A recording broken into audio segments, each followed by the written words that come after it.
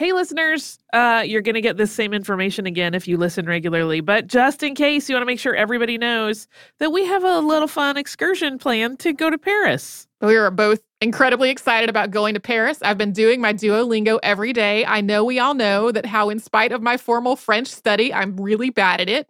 So every morning I'm brushing up to get ready for this trip. I am too, because mine is pretty sloppy. My vocabulary is okay, but my grammar is pretty train wrecky. So the good news is even if you don't speak a word of French, you're covered. The way this whole thing is set up, you do not have to be able to speak French in order to enjoy the trip. No, we will have local guides who will be helping us navigate the language, navigate the city, all of that. It is in June of this year, which is 2019. If you come to our website, which is missedinhistory.com, there is a link up at the top of the menu. Or if you're on a mobile device, if you click the little menu button, it'll drop down. It says Paris trip, ! And it'll have all the information, how to sign up, how to get in touch with the people who are running this whole thing if you have questions. We hope we see you there because you can join us and we'd love for you to. Welcome to Stuff You Missed in History Class from HowStuffWorks.com.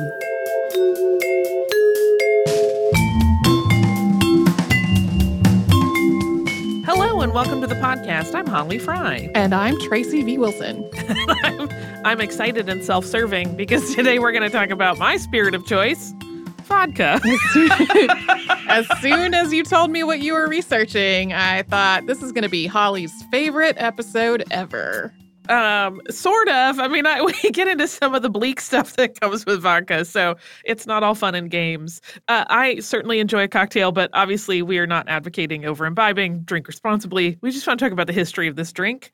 And the story of vodka is one that is really closely tied to cultural identity for several countries, but we're going to examine where it originated and how it evolved over time and how those identities sort of formed. I bet when I say vodka and country, people automatically make a connection, and we'll talk about why that's the case. We're going to talk a little bit also about how vodka is made, and then we'll get into that part about where it came from and how it has expanded to become really a global market, focusing on those countries where it remains and has become most popular. And then we have to talk about some of the problematic aspects of vodka's place in the world, but I promise we'll end in a fairly fun place. Yeah. Vodka is a little unusual in that it can be made from a lot of different things while still being considered vodka, which isn't so much the case with a number of other spirits. There are, of course, a lot of opinions and disagreements about just how far afield you can go in selecting the base ingredient while still calling the resulting spirit vodka. Yeah, this starts some heated debates I discovered in my research. It requires a sugar or starch element to begin with. So most popular in Russia and Poland, as well as other countries kind of in that northern belt, are grains, potatoes, or sugar beet molasses as the starting ingredient.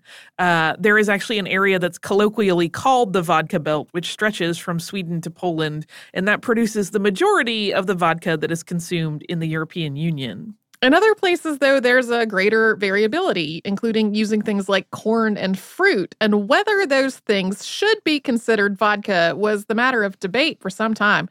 European Parliament ruled on the matter in 2007, giving a wider range of options for distillers, all falling under this vodka umbrella, defining vodka as a spirit drink produced from ethyl alcohol of agricultural origin. Yeah, you can even, if you're feeling very, very ambitious and want to do some juggling and babysitting, you could even start a vodka from just sugar, although it's not really the recommended for general making is my understanding. I have never distilled vodka myself, so I'm going by what I have read. That ruling that we just talked about was unsurprisingly not entirely popular. For vodka purists, it really signaled a degradation to the spirit. And the Finnish politician Alexander Stubb made the case that vodka should be more specifically defined. He said at that time, quote, "We have made vodka out of potato and grain for over 500 years. When we became EU members in 1995, we were told that vodka would have a tight definition, just like rum, just like whiskey, just like grappa. We don't want vodka to be some kind of alcoholic wastebasket." I really like the idea that this, it sounds almost like they're becoming part of the EU was in some ways contingent on the definition of vodka. Yes, that was definitely part of what they were they were agreeing to, is that vodka would have this rigorous, fairly rigorous standard applied to it, and that didn't really pan out. No, the reason that the rules of what could be used to produce vodka were relaxed was that vodka was already being made from a variety of ingredients at distilleries all over Europe. And excluding the producers that used alternates to grain and potatoes could have led to a trade war. Countries outside of the EU were making vodka out of all kinds of things, and so if the ruling had taken a more strict stance, that would have opened a huge can of worms in terms of the global spirits market. Yeah, so if you would imagine trying to put this in sort of real terms instead of just theoreticals, if you went into your local liquor store today to buy vodka and you see all of the offerings, and then something like this had happened and some people in the world said, no, that thing you've been buying as vodka for X number of years is no longer vodka. Like, it would just be a little bit of chaos in terms of how manufacturers labeled things. I imagine there would be pushback because people wouldn't want to change the identities of the products they had been making for a long time. It really just would have been an absolute chaotic mess. Incidentally, in the U.S., vodka is legally defined in ultra-broad terms as, quote, neutral spirits so distilled or so treated after distillation with charcoal or other materials as to be without distinctive character, aroma, taste, or color. That is pretty... It's so broad and nebulous. Yeah. Regardless of whether the primary ingredient is an old school traditional take or one that falls under the wider rules, after the fermenting ingredient is selected, it goes through fermentation. The base material is crushed, blended with water, and heated, which turns the starch into sugar. That result is combined with yeast, and then the fluid is distilled from the combined mixture. So alcohol, of course, boils more quickly than water. So the alcohol component in that mixture vaporizes more quickly than the water in the mix. And that vapor is captured, excluding the very first and last vapors of the batch. And next, that vapor is then condensed into a very potent alcohol. And then that alcohol is combined again with water to produce the final product, vodka. That's the very basic process. If you've completed those steps, you have what could technically be called vodka. But it can be, and usually is, further refined and processed to alter the taste and the purity. Filtering it through charcoal, lava, linen, or a number of other substances, or performing multiple distillations will make the spirit cleaner and purer, and also remove virtually all of the taste. Yeah, if you go on an online spelunking expedition to see what people have used to filter vodka, you will find everything from like diamond dust to 2 pieces of cloth. And for some, that becomes part of like their brand identity. Or if they're doing like small batch artisanal stuff, it's part of their thing that they're creating new ways to do it. And of course, flavored vodka is very popular, and the flavor has to be added after all of these other steps. This is often done at the production level, but there are also plenty of consumers who like to add their own flavor infusions to plain vodka for custom flavors. So I'm sure if you have friends who drink, you know somebody who has been like, I infused my vodka with Jolly Ranchers or with apples or with any number of other. I've had friends who have done it with jelly beans. The result was delicious. It just depends on what you like. There are consumers and connoisseurs who desire a vodka that still tastes at least a little bit like its original ingredients rather than having a post-distillation added flavor. Some artisanal vodka producers use small copper moonshine stills instead of the stills that are used in larger production setups because the resulting spirit retains some of those component tastes. Yeah, if you want your vodka to taste like a little like the wheat or the potato or whatever was used initially, then that is probably a better way to achieve it. Quality standards for vodka are actually a really tricky topic because there aren't any that are universally recognized. Some countries, such as Poland, define quality by purity. There are other municipalities that categorize simply by alcohol content, like what percentage of the resulting spirit is alcohol. There's also marketing in the mix playing a part, with some distillers touting the purity of the water that they use as the ultimate determinant of quality. We're about to dive into where all of this vodka production started, or at least where people think it started. But first, we will take a break to hear from one of the sponsors that keeps the show going.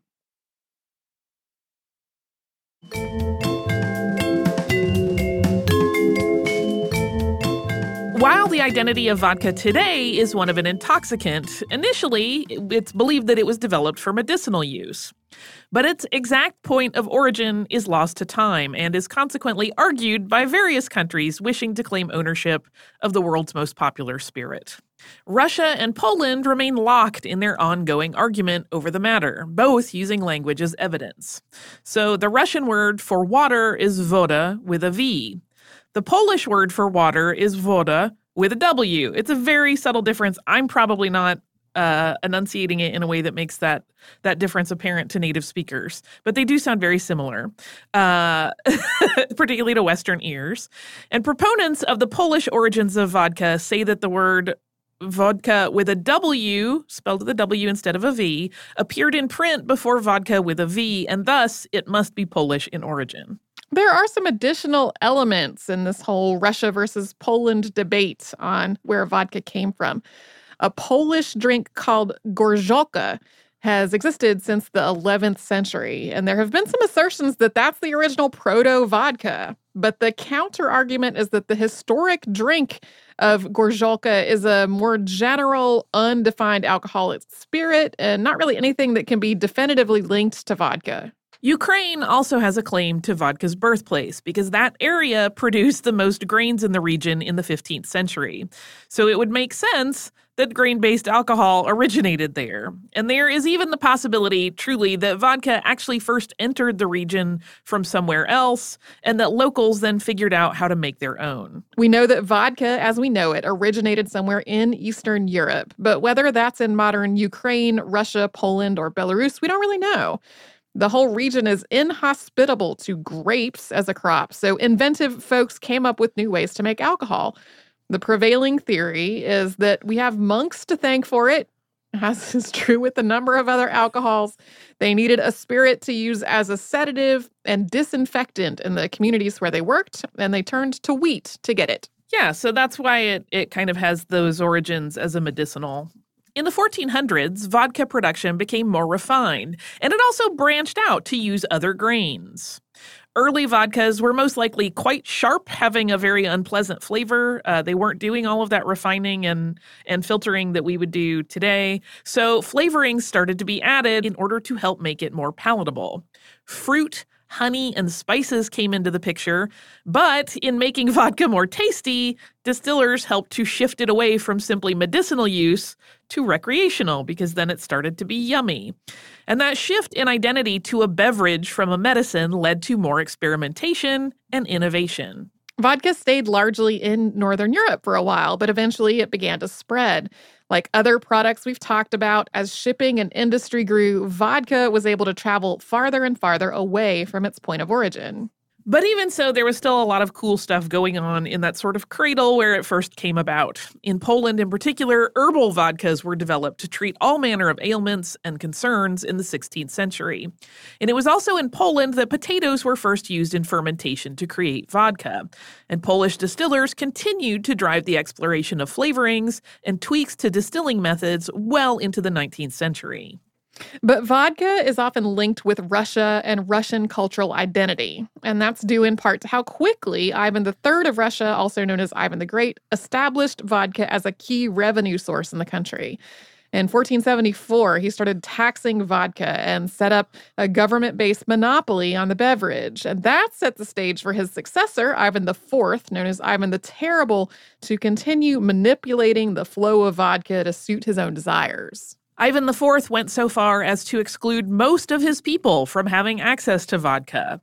He set up a new social class of loyal favorites, and only they could have vodka.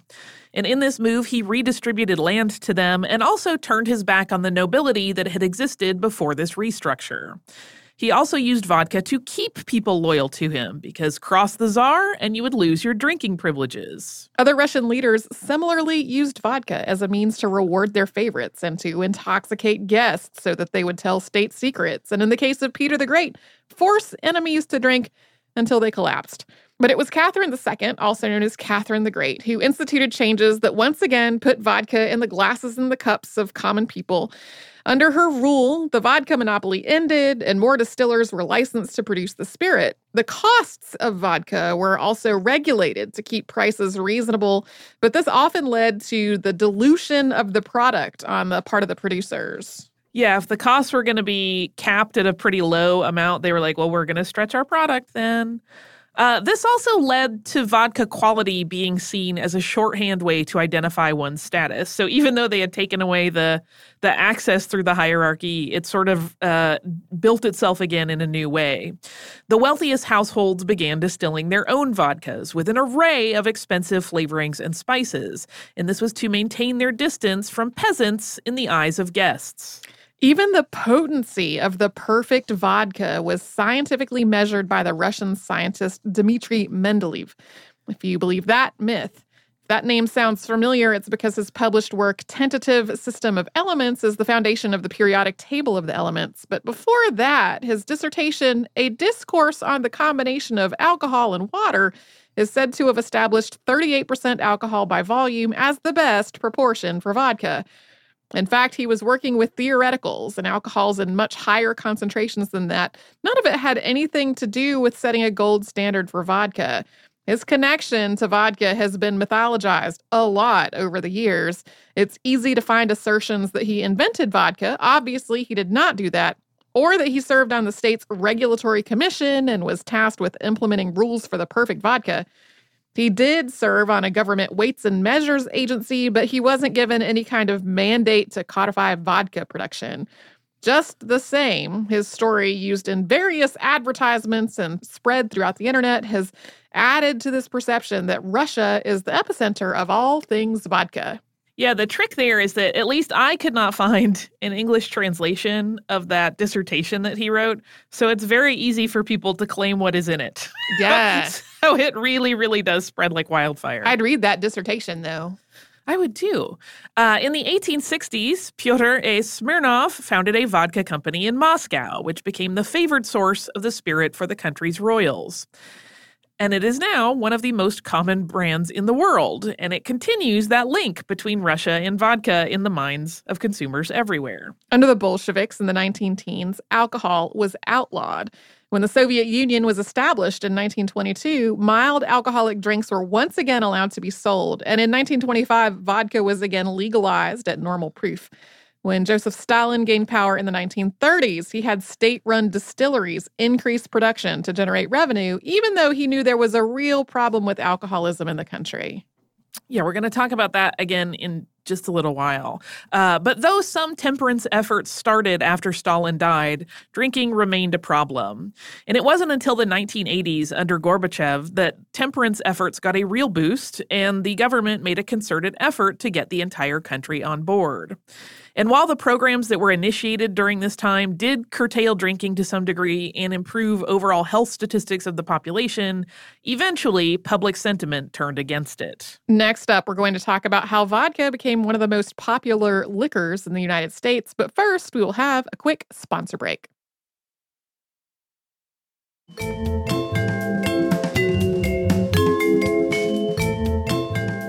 Surprise! The U.S. is the world's second greatest consumer of vodka after Russia. That may or may not surprise you. I found it a little surprising. Vodka didn't really get a serious place in drinking stateside, though, until after Prohibition. Prior to that, there was just a smattering of mediocre vodka options available, and it really didn't catch on in any sort of significant way. In the 1930s, a Russian immigrant named Rudolf Kunit, who had purchased the rights to use the Smirnoff name, started selling better vodka in the United States than had been available previously. His Connecticut distillery struggled until the end of that decade when it was purchased on behalf of Hueblen's Liquor Company by John G. Martin. Hueblen's was absorbed by a larger company, but Martin had wisely made sure that he retained the rights to the Smirnoff name. Yeah, he had been an executive with Hueblen's, and he had had written that in smartly where he got some rights for distribution. But Martin didn't figure out a way to capitalize on his rights to the Smirnoff name until 1941, when he and his friend and tavern owner came up with the combination of ginger beer and vodka with lemon or lime juice in a copper mug. This has its own mythology around it, where it happened in L.A., which is where his friend's tavern was, versus it happened in New York and it only took off in L.A., and that one of them had too much ginger beer and one of them had too much vodka, and it was almost a Reese's Cup situation. And we don't really know, but he is completely recognized, he and his friend, as originating the Moscow Mule. And once that drink was born, it finally made drinkers in the United States embrace vodka, at least until World War II. After the war, for a while, vodka became sort of spirit non grata in the U.S. as the Cold War began, and all things associated with the Soviet Union were viewed through that lens. It didn't go away completely, and Martin was still concocting other cocktails with vodka, but it kind of had a big spike in popularity and then a big drop-off. Vodka's reputation perked up once Sean Connery ordered a vodka martini in Dr. No in 1962. But then it really got a boost when President Richard Nixon, after visiting the Soviet Union, approved business between Pepsi-Cola and the USSR. In exchange for assistance in setting up a Pepsi factory in the Soviet Union, the U.S. business was paid in Stolichnaya vodka, which made the soda giant the Stoli distributor in the U.S. With the backing of a massive cola brand, vodka became the most popular spirit in the U.S. in 1975. Vodka remains one of the most popular liquors in the United States, and Smirnoff is the most popular brand. Yeah, if you look at year-to-year top 10 spirits in the U.S., vodka is almost always in the top 2, and usually it is Smirnoff. It shifts a little bit, but I think whiskey kind of stays at the top, or has for the last several years anyway. But that's all fun and games, but we have to acknowledge that vodka has a pretty dark side to its history as well. There have certainly been plenty of issues that stemmed from overindulgence in and addiction to alcohol in the world's ongoing story. For example, in the late 19th century, Russia was in the middle of a real crisis of alcoholism. It was so bad that it threatened the labor pool and caused outcry from activist groups and churches and medical professionals. Eventually, Tsar Alexander III couldn't ignore the problem any longer and limited the production of vodka, put regulations in place to mandate quality, and formed a temperance society that touted the idea of drinking in moderation, despite the fact that the name of the society, which was the Guardianship of Public Sobriety, might suggest that it would be against the drink altogether. To be clear, though, Alexander III himself was a drinker. Yeah, he was definitely responding to outside pressures. He was not like, hey, we should cut back on drinking in the country, because he loved to drink. The state also started a program to boost non-alcoholic entertainments as a means to curtail drinking. Free theater and concerts, as well as adult education offerings and other leisure incentives were offered, but none of this really worked at all. Regulations did not stop illicit liquor sales and the production of inferior product. And this problem with alcoholism persisted into the Russo-Japanese War and actually cost Russia battles, backing them into a corner and putting them in a really weak position for brokering a treaty. Additionally, the Tsar's decision to ban alcohol in an effort to help the troops stay on task for that conflict meant that a huge source of tax revenue was lost in the process. And all of that was before the 20th century efforts to sober up the country that we mentioned earlier. In 2014, a study titled Alcohol and Mortality was conducted at the University of Toronto, and it featured some really grim data. The authors of the paper, Jürgen Rehm and Kevin D. Shield, outlined the fact that more than 200 different diseases are linked to alcohol, but their research focuses on cancer, liver cirrhosis, and injury. And their research indicated that in 2010, 4.1% of all deaths globally from those diseases were attributable to alcohol consumption. That same year, alcohol consumption resulted in an average percentage of years lost of 4.3%. Those numbers increased as compared to similar data from 1990. This is not in your outline, but I was reading a thing recently that was a hypothesis that one of the reasons that breast cancer rates are lower in Utah is because of Utah's more stringent alcohol laws. I cannot speak to that because I have not read it. Yeah. I mean, it's one of those things, right? We definitely have to kind of acknowledge that consuming alcohol comes with inherent danger. There was a recent study, I didn't put it in my notes either, so I'm quoting it kind of out of the air, that basically, I think it was from 2016 or 2017, that was like, really the safest way to consume alcohol is to not consume alcohol. Because even though there are, and it's outlined in the REM paper, there are some specific health issues that alcohol in moderation can actually help. But for the most part, like the dangers are far worse than any of those. So just things to consider. We're not telling people to go out and drink a ton of vodka. Let's all be grown-ups. We don't want to minimize also or downplay the issue of overindulgence or addiction, but that would be a really downer place to end this episode. So instead, I thought it might be fun to close with a few anecdotes and facts about vodka that are just sort of fascinating on their own. We mentioned earlier that vodka was probably originally concocted for medicinal use, but there are still plenty of sort of old wives' remedies that make use of it. Alcohol infused with St. John's wort and sage is believed to have had curative powers as a liniment. Vodka served with black pepper is an old Russian cold remedy, and vodka fumes from infused fabrics are believed by some to cure everything from muscle aches to ear problems. It's also used as an astringent cleanser to clean out pores and as a disinfectant for wounds. It can be used for cleaning surfaces as well as humans, as a polish for mirrors, chrome, tile, and the like. Yeah, it definitely will kill all your stuff. My favorite use for vodka, which I didn't put in here, but it is, here's the trick I give to you that I learned from working in costume shops forever. If you get cheap vodka and you put it in a spritzer bottle, if you can't make it to a dry cleaner, that will freshen up your clothes, kill any bacteria that are causing odor, and help you get through to your next thing. Yeah, this is why I have in my bathroom under the sink, there are 2 spray bottles, both clearly marked so I don't confuse them. One contains peroxide, the other contains vodka. Yeah, I at one point I was helping out as like a really low-level mouse in a costume shop that was serving a ballet company, and their costume director was always walking around with a bottle of vodka and spritzing things to make sure that they did not smell bad, especially if you were doing like a matinee performance in an evening and there was no way to really do serious cleaning between the two in terms of time, especially when you're trying to prep things for a full corps de ballet.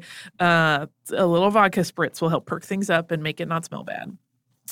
There's also another little household hint, which is that adding vodka and sugar to water at the base of Christmas trees or to vases of flowers is thought to prolong the life of the plants. I have never tried that one.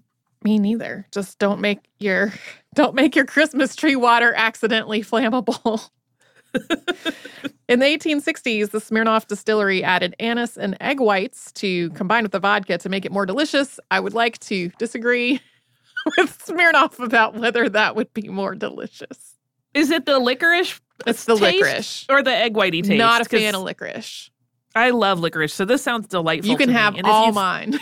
If you've never had like egg white foam in an alcoholic drink, and that may sound weird to you, I encourage you, if you are of legal drinking age, to try it because it's quite interesting. There's some good tiki drinks that feature it as well. This is another one that I love. In 2011, the Bolshoi Theater in Moscow, which was originally built in 1776, went through a major spruce up and renovation. It actually started far before 2011, but that's when it finished, after it had been neglected for several decades. But when it came to the finishing touches performed by gilders, they turned to a medieval recipe.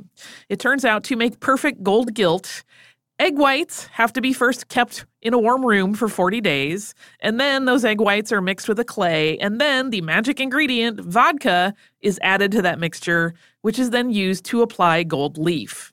And according to Mikhail Sidorov, who works for the company that handled this refurbishment project, quote, "This method keeps gold from being overused and helps retain its luster for 50 to 70 years. So in essence, the same kind of thing that makes baked bread look shiny and delicious will also make your gold gleam and gleam in the light." Due to an uptick in specific diets, there are now vodkas marketed that fit within various eating restrictions. So any domestically made, non-flavored grain or potato-based vodka in the U.S. is considered kosher. Some brands made outside the U.S. choose to seek kosher certification from the Orthodox Union, including Stolichnaya and Crystal Head. And some vodkas include messaging on the label about their gluten-free status. Yeah, if you have dietary restrictions, there is probably a company out there making vodka that wants to make sure you know you can drink whatever it is they're making. And because I love talking about art, we're going to end with innovative Norwegian artist Vebjorn Sand. And when Sand was visiting Antarctica and was inspired to paint using the watercolors that he had brought with him, he ran into a little bit of a problem, which is that his paints were freezing before he could get anything done. And his Russian guides suggested vodka, and he found success when he mixed that with his pigments, and he called the resulting technique vodka color. I love a little innovation. I feel like vodka is sort of one of those universal solvent substances because it does get used still medicinally, still for cleaning and astringent needs, and also in art, and also to make things beautiful and gilt-edged with gold. Mm-hmm. Fabulous. Yeah. Okay, again, don't overindulge. Please be careful with your vodka consumption. Or don't drink at all if that is the choice that you would rather make. Yeah, totally fine. Whatever works for you and is best for your health. I feel a little like Steve Brule, but I'm going to back up off of that. I have a postcard this week, but here's the problem. I'm going to read it, but I don't know who it's from because it appears they did not sign it. I think they just forgot because it's a lovely little note. But if you are the person that sent this to us, thank you. And I'm sorry we can't say your name on the air because I don't see it anywhere on the card. Although they did put a little additional thing that says thank you for being awesome up in the corner, but not their name. But they wrote, "Hey, ladies, I visited San Francisco in December. I just had to go to the Trolley Car Museum, which Tracy talked about in her San Francisco Trolley Car episode that she wrote. I talked about it as well, but she did the research on that one. My boyfriend was hesitant to go, but he literally didn't stop talking about it afterwards. We also visited Coit Tower and learned about Lily, so I thought I'd share. And the postcard is a picture of Lily Hitchcock Coit, and the caption on the back of the postcard says, 7-year-old Lily Hitchcock's life was saved by volunteers of Knickerbocker Engine 5. Ever after, Lily was their patron and honorary member of the company. Lily's bequest for San Francisco's beautification built Coit Tower." So that's a cool little combo of visiting a place we've talked about on the show and giving us a little mini education via postcard. So thank you to whatever wonderful person sent us this. If you would like to write to us, you can do so at historypodcast@howstuffworks.com. You can also find us everywhere on social media as Missed in History, and you can go to missedinhistory.com to see all of the episodes of the show that have ever existed, including show notes on any of the ones Tracy and I have worked on. If you would like to subscribe to the show, that sounds like a grand idea to me. You can do that through the iHeartRadio app, the Apple Podcast Player, or wherever you get your podcasts. For more on this and thousands of other topics, visit howstuffworks.com.